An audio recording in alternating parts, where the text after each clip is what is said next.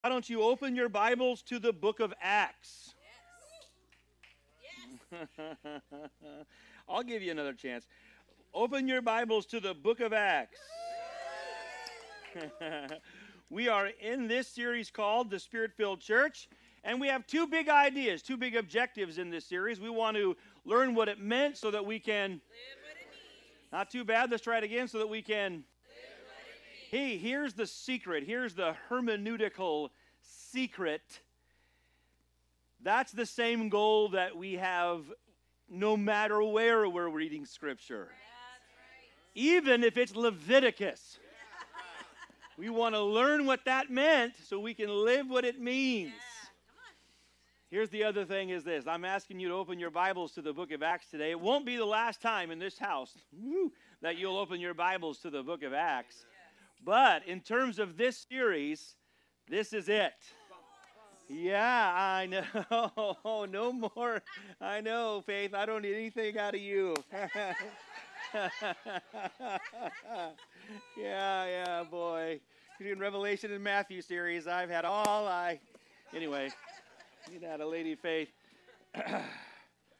You might say, well, wait a minute, Dad. I thought there were more chapters in Acts. Well, there certainly are. See, last week we were in Acts chapter 19, the city of Ephesus. Paul spent a great deal of time in the city of Ephesus. 3 years he spent there, which is longer, arguably, than he spent, other than perhaps Antioch itself. But in terms of his missionary endeavors, places where he went to minister, Ephesus is his longest stint, and it kind of carries the weight of, it's almost his finale, because after Ephesus, the rest of Acts is landscaped with Paul's tragic and heroic adventures until the time that he arrives in Rome. But in terms of a last place of detailed ministry, it's Ephesus. And so what we're going to look at today is what happens after that. After he leaves Ephesus in Acts chapter 19, Paul travels through Macedonia, he travels through Greece, and he goes once again to visit churches that he's been to. He encourages them, strengthens them, does all the things that he's been doing. We've talked about how important it is to strengthen and to reinforce and to don't drop rocks. It's on the tape. You can go back and look at that one later. But after a while, Luke records that Paul says he feels compelled. He feels he must go get back to Jerusalem before Pentecost, meaning the Feast of Pentecost, one of the great feasts of the Jews. He feels like he must get back to Jerusalem. And so he begins to make his way back there, but on the way back, he also reasonably wants to reconnect with the Ephesians. It was the last place he'd been there, spent a long time there, great relationships, you can imagine. But he doesn't apparently want to afford the journey all the way to Ephesus as he's on his way to Jerusalem. So he stops at a place called Miletus, not too far. It's a port city on the very west of what's modern Turkey. He stops at Miletus, and he sends for the Ephesian elders. Now we should interpret that as the leaders of the church, and probably, heavy on the probably, because if you're going to look for the chapter and verse, that you won't find it there. But probably the Ephesian elders might have included leaders from even the other local churches. Paul spent 3 years there, and we heard in Acts chapter 19 that because of the way he ministered there, reasoning from the Scriptures, relying on the power of the Spirit as he did, that the word spread throughout that whole area, and they heard the word of the Lord. History and tradition tells us that out of Ephesus came many churches. So the church in Ephesus was a robust and powerful place that emphasizes the word of God, emphasizes the power of the Holy Spirit. Hopefully to somebody this is beginning to sound familiar. And out from that place also they began to launch other congregations. Is it beginning to sound familiar again? So what's possible or probable is then, of course, these elders, these leaders, they all come and gather with Paul at Miletus. And he delivers what we will call, or what is called sometimes in the bold print in your Bibles, Paul's farewell address.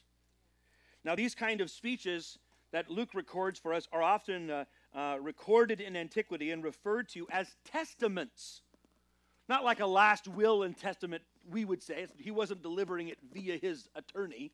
But it was a testament. It was a summary of important and wise statements that a leader wants to leave for those who will follow him. And what's beautiful about Acts 20, beginning about verse 18 there, is that no other passage of similar length presents such a clear and vivid picture of the characteristic features of Paul's ministry. It summarizes where Paul has been, and it foreshadows the unfolding events that will culminate with Paul preaching under guard in Rome. In effect, Luke has captured Paul's farewell address, his testament to those that his testament to those that he served and those that he led. And the good news is, we too read this farewell address, not only to learn what it meant, but to live what it means. And what I hope that we will learn and live today is this: the Spirit-filled church finishes. Would you say that out loud with me? The Spirit-filled church finishes. It begins with verse 18 with Paul's confession. 18 says, when they arrived, he said to them, "You know how I lived the whole time I was with you, from the first day I came into the province of Asia." He testifies as to the way he has lived. He's reminding them of the example he has set. And here's his example, verse 19. "I served the Lord with great humility and with tears in the midst of severe testing by the plots of my Jewish opponents. You know that I have not hesitated to preach anything that would be helpful to you, but have taught you publicly from house to house. I have declared to both Jews and Greeks that they must turn to God in repentance and have faith in the Lord Jesus Christ." If I take a slow sip of this sweet coffee, that's a good place for you to go, or amen.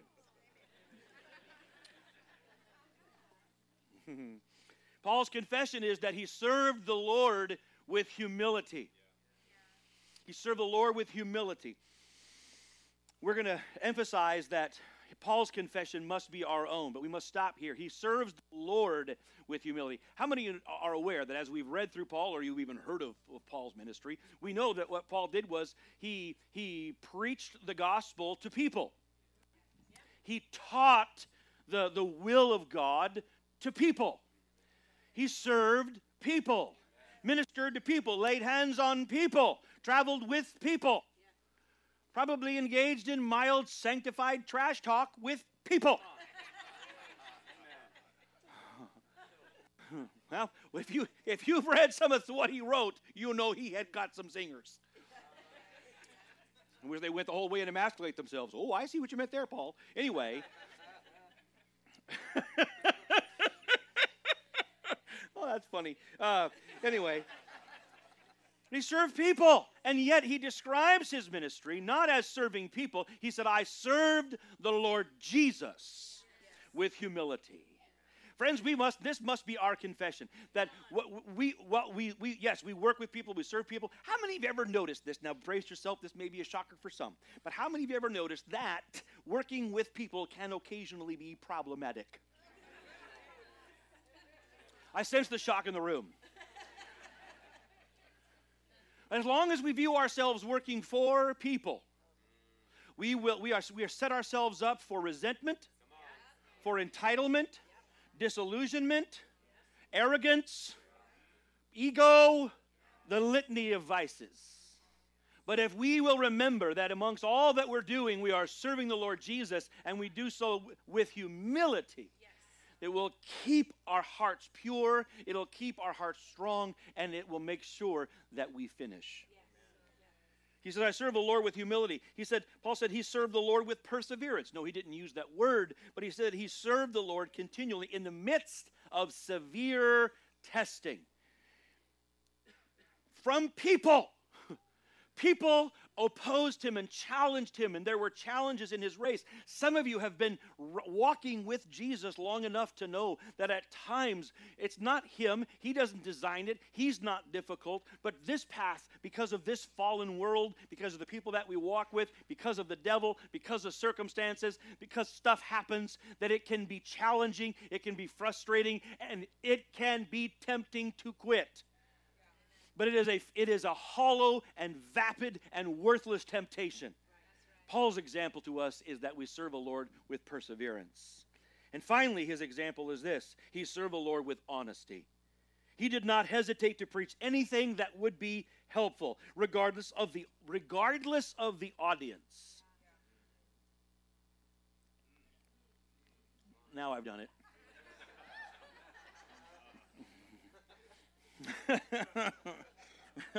Regardless of the audience. That's actually why I do that. It's an intentional pause, and now you know why. Regardless of the audience, Paul candidly claimed that everyone must repent. Everybody gets to repent. Good news, here's the gospel. Everybody gets to repent. Doesn't matter how you're dressed, doesn't matter where you're from, doesn't matter what your background is, doesn't matter if you're a church boy or what's a different kind of boy? I'm sorry.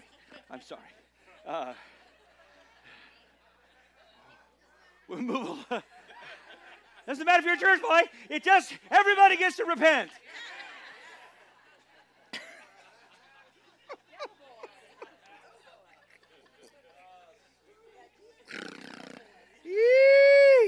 Everybody gets to repent, and here we go. Everybody, thanks, Big. Everybody gets to repent and place their faith in Jesus Christ. Paul's confession must be our own. The Spirit-filled church serves the Lord with humility. We persevere in serving the Lord Jesus regardless of the tests and the trials that come or from whom. And the Spirit-filled church must not hold back preaching the truth. Only the truth will help people. Our message must never change. We can never modify it depending on our audience or our occasion or the latest polls or depending on, this is what people really want to hear. Doesn't matter. Our message has to continue to be, no matter who it is, where they're from, what's going on, repent from your sin, turn to God in repentance, and place your faith in Jesus Christ. And then next, Paul shares his compulsion. Verse 22, he affirms the pressing call of the Spirit upon his life. Verse 22 says, and now compelled by the Spirit. You want to try to say that out loud with me? Compelled by the Spirit, I am going to Jerusalem, not knowing what will happen to me there. I only know that in every city the Holy Spirit warns me that prison and hardships are facing me.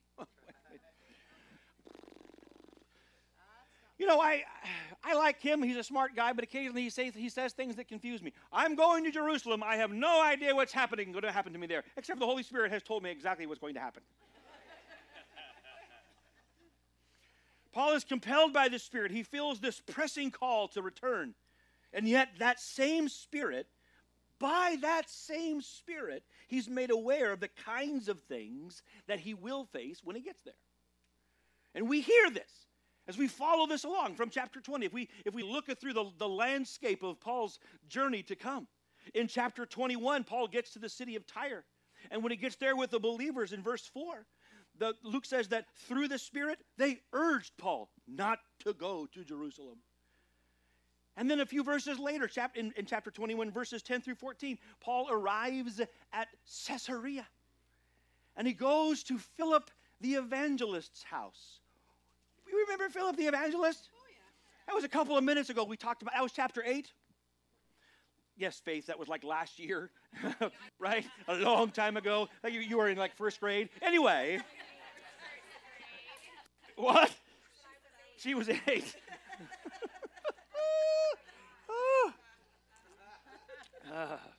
What a delightfully sweet nemesis you are.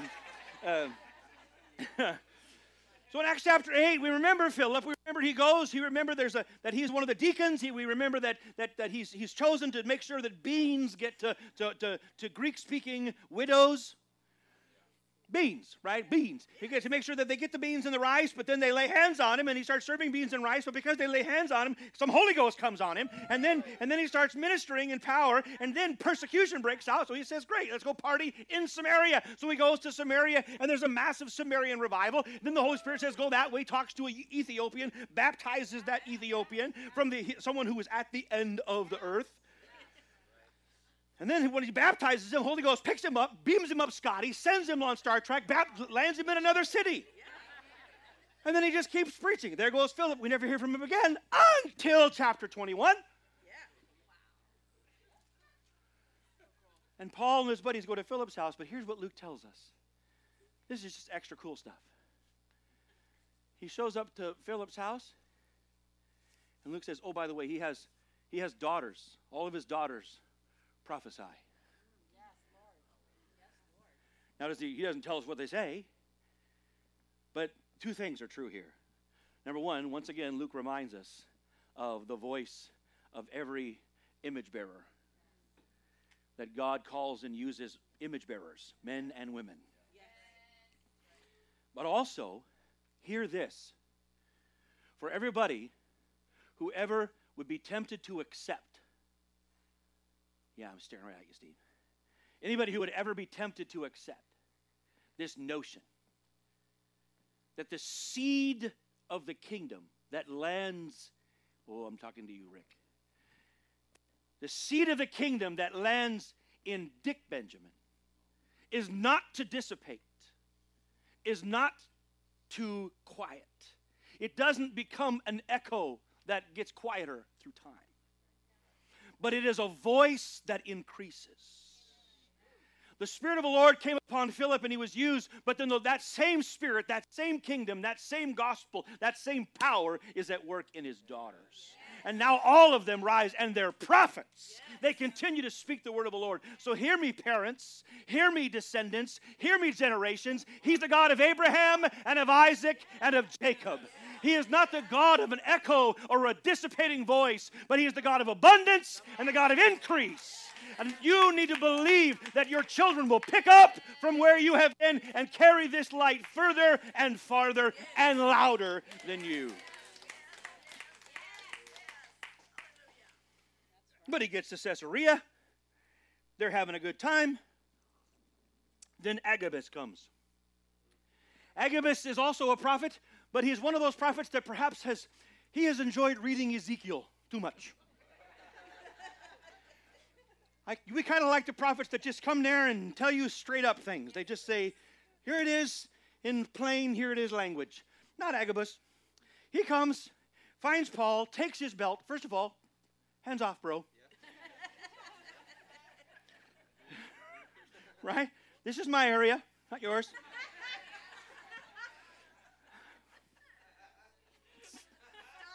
I am going to stop. So Agabus takes Paul's belt, ties his own hands and feet, lays on the ground and says, this is what's going to happen to the guy that owns this belt. And so they all begin to plead with Paul not to go to Jerusalem. But when Paul could not be dissuaded, they just accepted the will of God. And Paul will indeed face all the things. He will face arrest. He will face abuse. He will face imprisonment. He will face shipwreck. And then more prison. In Jerusalem, chapter 21, he will be in the temple. He will be accosted and nearly beaten to death. A few verses later, he'll be arrested by the Romans and bound in chains. The next chapter, 22, they will begin to flog him almost until he brings up he's a Roman citizen. Then they panic. Then they usher him to the Sanhedrin where he starts another fight. He is struck in the face as he's testifying before the Sanhedrin, before he thinks of another thing to say. And he says, I'm here because I believe in the resurrection of the dead. And then he starts a fight among them. They drag him out and put him back in prison. Then they weren't satisfied, so a group of men get together and take a vow to kill him. They will fast until he's dead. Well, those men probably got very skinny.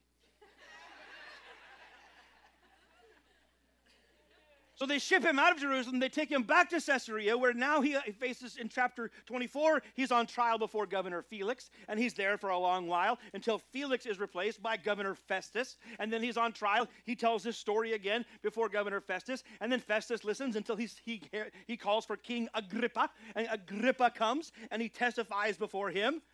And then they all say, this guy's done nothing wrong. Everybody who's mad at him is crazy. Let's send him back to Jerusalem. Paul says, no! I appeal to Caesar. So they're, oh, great. So they send him off to Caesar by a ship. But then, in 27, the ship is lost at sea. It's lost at sea. There's a horrible storm. Then there's a shipwreck on the island of Malta. But while he's there, he goes ahead and lays hands on everybody, heals them all. There's a big revival in Malta. Might as well have revival as long as we have a shipwreck. And he spends the rest of chapter 28 in Rome under house arrest, the supervision of a guard, and Acts stops there. So though Paul is compelled by the Spirit, he is still given the choice. We should hear that. He's compelled by the Spirit, but the Lord does warn him of what's coming. And in this way, Paul has a choice. But like his master before him, like our Lord Jesus, Paul willingly embraces what must happen to him for the sake of what will happen through him. In fact, this is Paul's singular mission. Verse 24, he continues. He says, however, I consider my life worth nothing to me. My only aim is to finish the race and complete the task the Lord Jesus has given me, the task of testifying to the good news of God's grace. His only aim is to finish the race, to complete the task. Paul's aim is to finish. And this must be the singular aim and the great goal of the Spirit-filled church, to finish. To finish our course, to complete our task that the Lord Jesus has given us. This whole theme of finishing keeps coming back up in Acts. Whether it's intended to be a major theme in the narrative or not, it keeps coming up. Don't quit. Don't quit. Finish this thing. And here's what's awesome, is we don't get to decide when the race is over. But it's not over when we say so. It's not over when we get tired. It's not over when it gets hard. It's over when we stop breathing. It's over when he says. We don't get to decide when the task is completed. We get to keep running. Our mission must be to finish, regardless of the cost, regardless of the time, regardless of the seasons, or even the kind of... the race can change. The tasks can change. But the person, the Lord Jesus, the one whom we're serving, will never change. The finish line remains constant. Regardless of the wins and the losses and the hardships and the sacrifices and the seasons along the way, we must finish. Next, Paul gives the Ephesians a commission. He turns his address to his audience, commissioning them to continue in the way that he has modeled for them. And once again, he draws their attention to his example. He says, now I know that none of you among whom I have gone about preaching preaching the kingdom will ever see me again. Therefore, I declare to you today that I am innocent of the blood of any of you, for I have not hesitated to proclaim to you the whole will of God. Now, that's a confession, but it is a commission. Paul was innocent of their blood because he did not withhold anything from them. He preached the entire will of God. He did not hesitate. He did not waver. Nor must the Ephesians. They must keep themselves free from blood guilt by being faithful to proclaim the whole will of God. And may heaven help us to follow in their and in Paul's example. May our hands never be stained with the guilt of hesitation or neglect. And then Paul continues. He says, keep watch over yourselves and all the flock which the Holy Spirit has made you overseers. Be shepherds of the church of God, which he bought with his own blood. We need to hear 28 different it has such a different tone and a direction than 29. For I know that after I leave, savage wolves will come in among you and will not spare the flock. Even from your own number, men will arise and distort the truth in order to draw away disciples after them. So be on your guard. Remember that for 3 years, I never stopped warning you, each of you, day and night, with tears. Paul says you must keep watch over yourself and others. Keep watch over yourself. Start with yourself. And keep watch over those that the Holy Spirit has made you responsible. And be shepherds of the church of God, bought with his own blood. See the comparison there, that the emphasis, you feel that Paul is reminding them that we are stewards. I'm reminded of Jesus talking to Peter, says, do you really love me? Do you love me more than these? Show you love me by caring for, by serving those that belong to me. They do not belong to you. They do not belong to you. Paul says, take care of the people the Holy Spirit has made you responsible for, but they're not yours. You're a steward of this responsibility. Be shepherds of God's flock, God's church. He bought with his own blood. You feel this, the reverence there. You feel a reverence there. I mentioned this first service. I didn't get out to between services, but if I get into the parking lot, sometimes I wear sunglasses out there, not because I think I'm altogether too cool, and oftentimes I try to tell you so I don't scowl, because I don't want to scowl at you because of the sun, but often here's the honest reason, regardless of how self-serving this is about to sound. Honestly, I'm moved to tears. Thinking about Jesus, I just hear, this morning in particular, was overwhelmed. Hearing the words of Jesus, do you love me? Do you love me more than these? And then every car that pulls in, my love for Jesus is only as good as I can serve, if I can do anything for these people. And the difference. And I wear glasses because you think, well, what if you pulled in the parking lot and there's a husky middle-aged man crying there?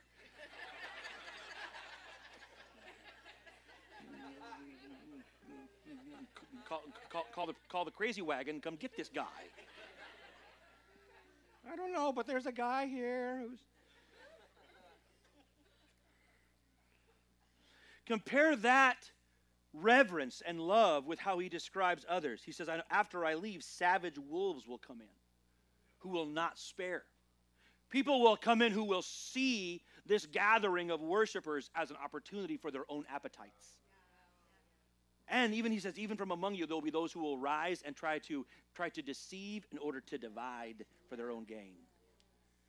So beware, he said. Beware. Beware, yes. So be on your guard. I warned you day and night with tears. Leaders must be vigilant in the care for and the protection of God's church. This was the expectation of the Holy Spirit for the Ephesians, and this is his expectation for us.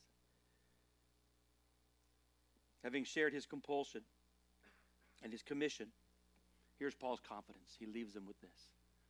After that great warning, here's this, verse 32. And now I commit you to God and to the word of his grace, which can build you up and give you an inheritance among all those who are sanctified. Sanctified doesn't mean you've earned something. sanctified happens to you. It happens to you. You are set apart. It's something that has happened to you by the Holy Spirit.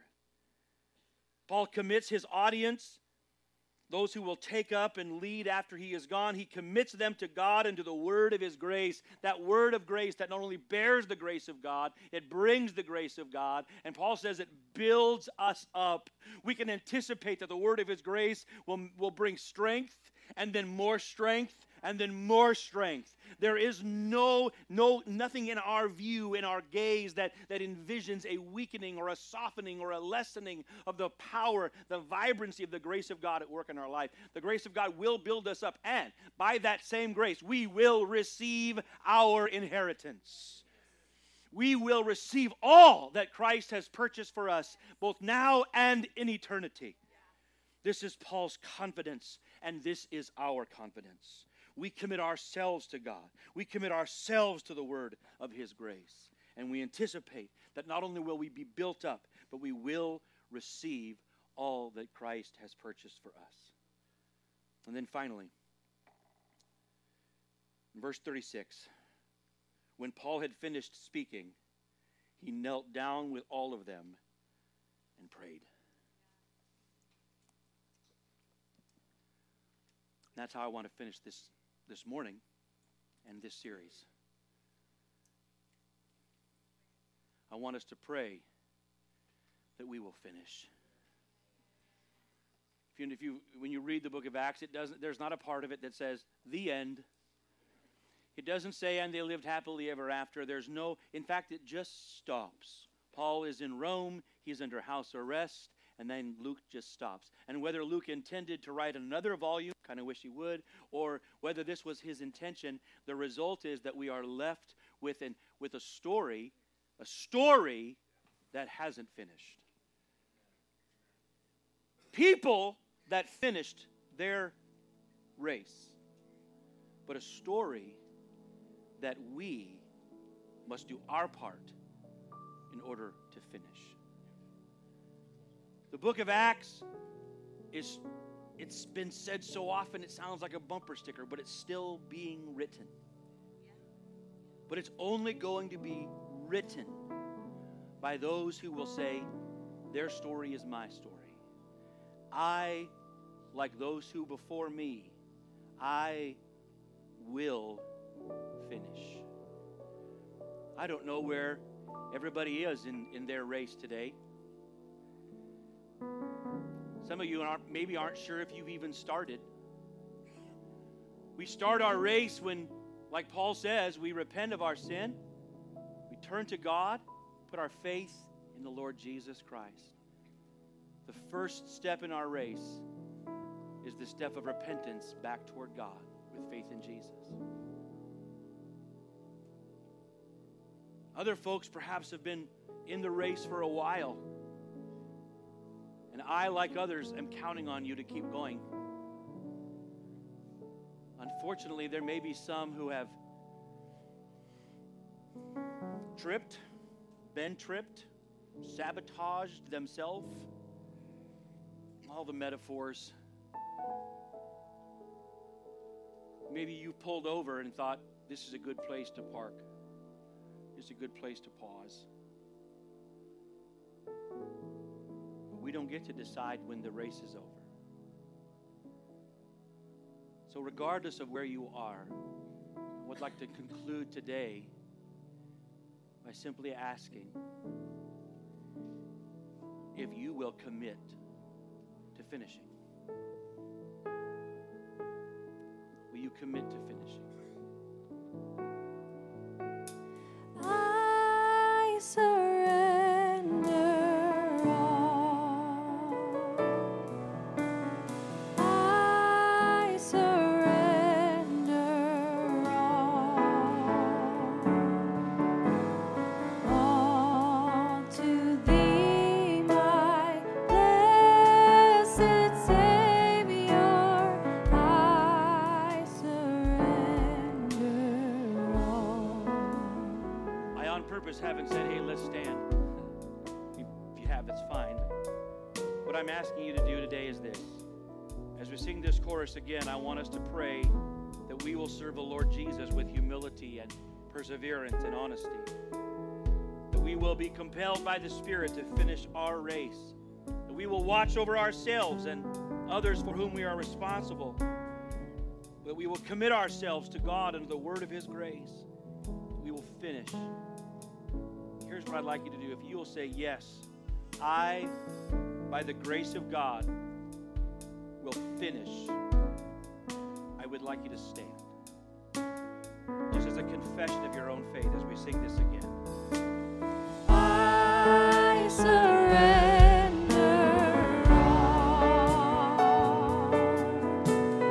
I surrender all. All to Thee, my blessed Savior, I surrender